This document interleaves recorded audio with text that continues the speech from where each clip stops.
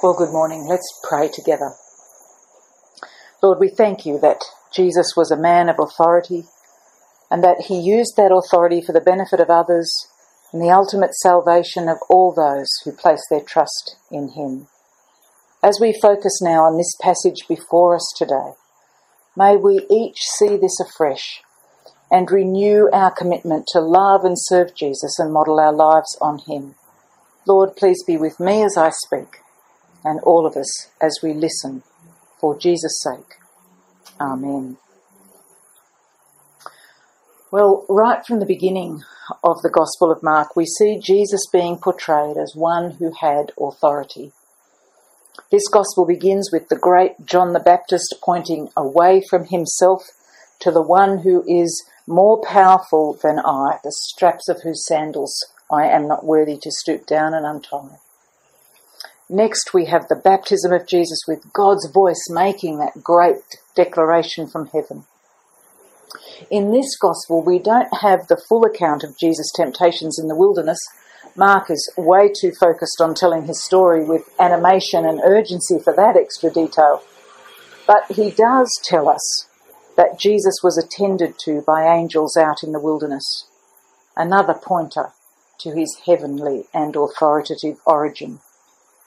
This is quickly followed by Jesus announcing that the kingdom of God is here, and he calls his first disciples, who follow immediately.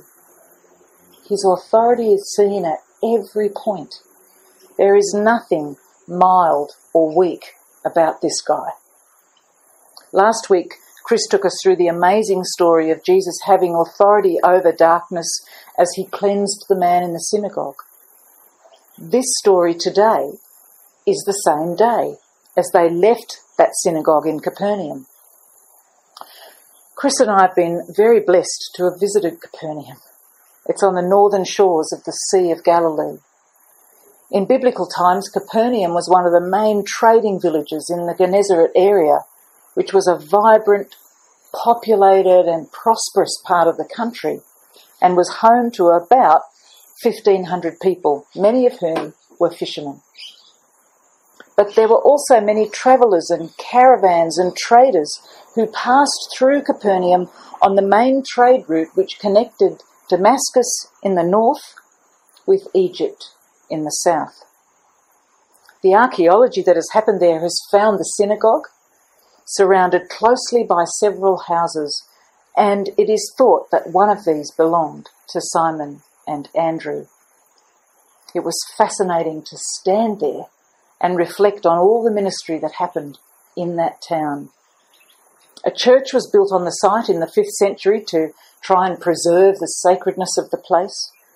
And now there is a modern octagonal Franciscan church built there with a glass floor in one section so that you can look through to see what was thought to have been Simon Peter's house.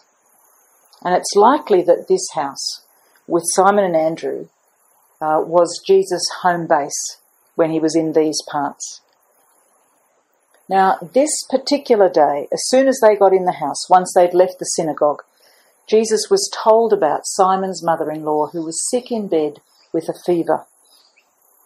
Not only does Jesus show his compassion and mercy by healing her, but the simple fact that he could and does heal her shows his authority. There was no other way this could happen. Miracles cannot happen if there is no authority for them to happen. And can I say, that is why I cannot heal. I don't have the authority to do it. Even though I too might have compassion and mercy on someone, I cannot heal them. All I can do is rely on praying to the one who can. This beautiful story of healing shows Jesus' authority now in another way. The crowds saw him deal with evil in the synagogue. Now he deals with sickness in the privacy of a home. And it is a beautiful detail in the story that Simon's mother-in-law expressed her gratitude and love by serving Jesus and the disciples as soon as the healing happened. Healing, though, is never arbitrary. there is a purpose. Our lives are to be dedicated to love and service of the one with authority as we recognise our dependence on him. Jesus, though, didn't just heal her so they could have some dinner. He healed her because his love and compassion compelled him to, and his authority enabled him to. And her heart of service shows that the healing was complete. She was indeed fully recovered. Her response was one of gratitude and servanthood. But it's no wonder that the crowds then gathered in multitudes at this home as soon as the Sabbath was over. Did you notice that it was at sundown that they all came to him, both the sick and those oppressed by demons? The time for healing, which was seen as work, was for when the Sabbath was over. And the word has got around, and the whole city came and gathered at the door.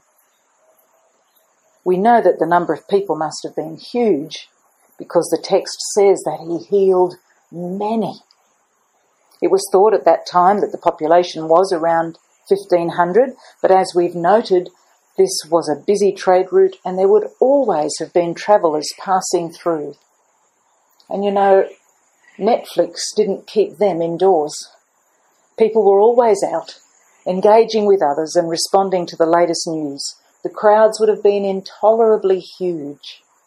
No wonder our now famous Jesus, teacher, healer and demon remover, needed to slip away to a quiet place to pray. He certainly didn't crave the crowds. He wanted a solitary place to pray. The Greek noun used for solitary place is the same word for desert, eremos. It's the same word used to describe the place of wilderness when Jesus was tempted by Satan.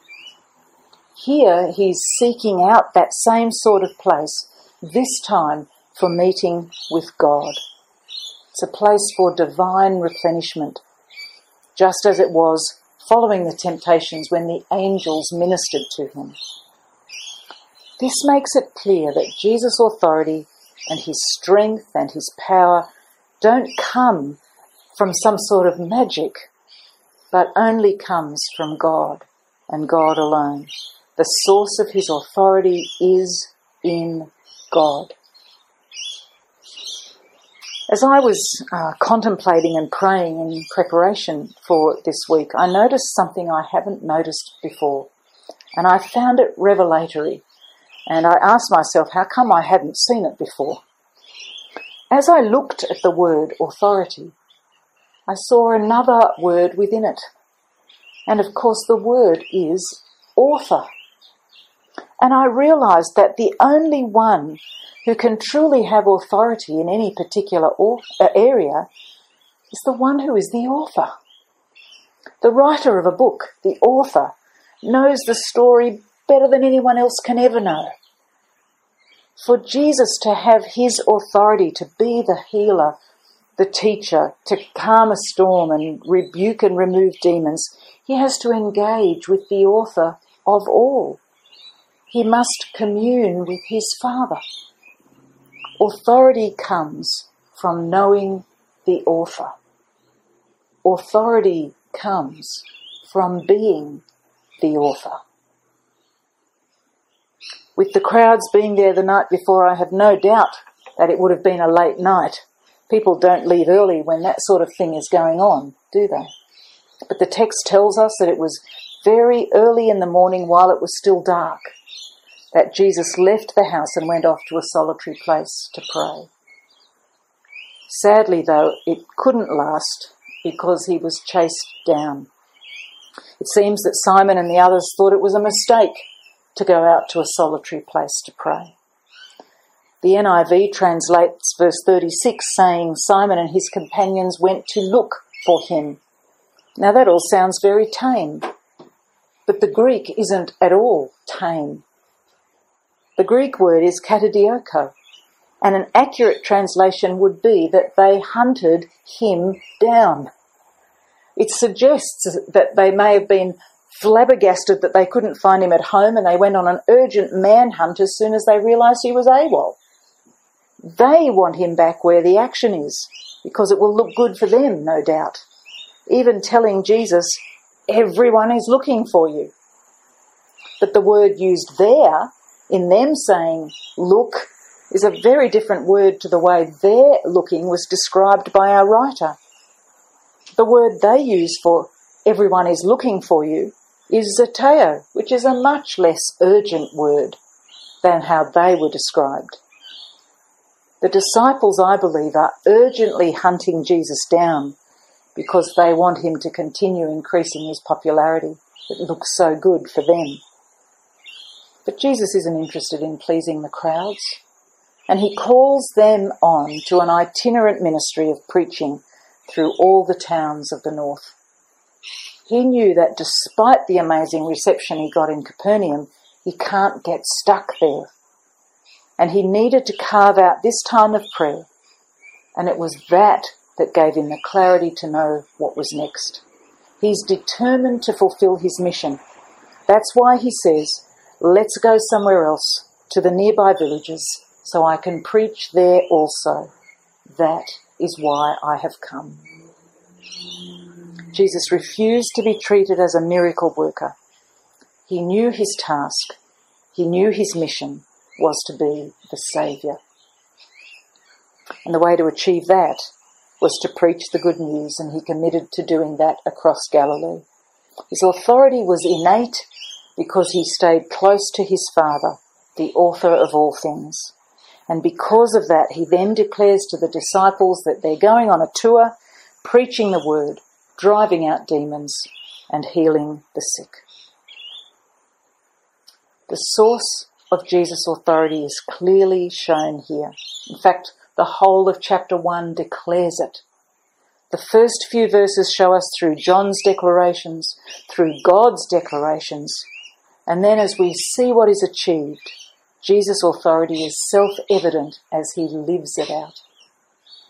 The good news cannot be static. Jesus will not be distracted by fame or the demands of some, and he fulfills his purpose at every point. And together as his people, we praise God that he does. Amen. Lord God, we thank you that the authority of Jesus comes because he is the author of all things. May we declare that faithfully as we live out our lives dedicated to him. In whose name we pray. Amen.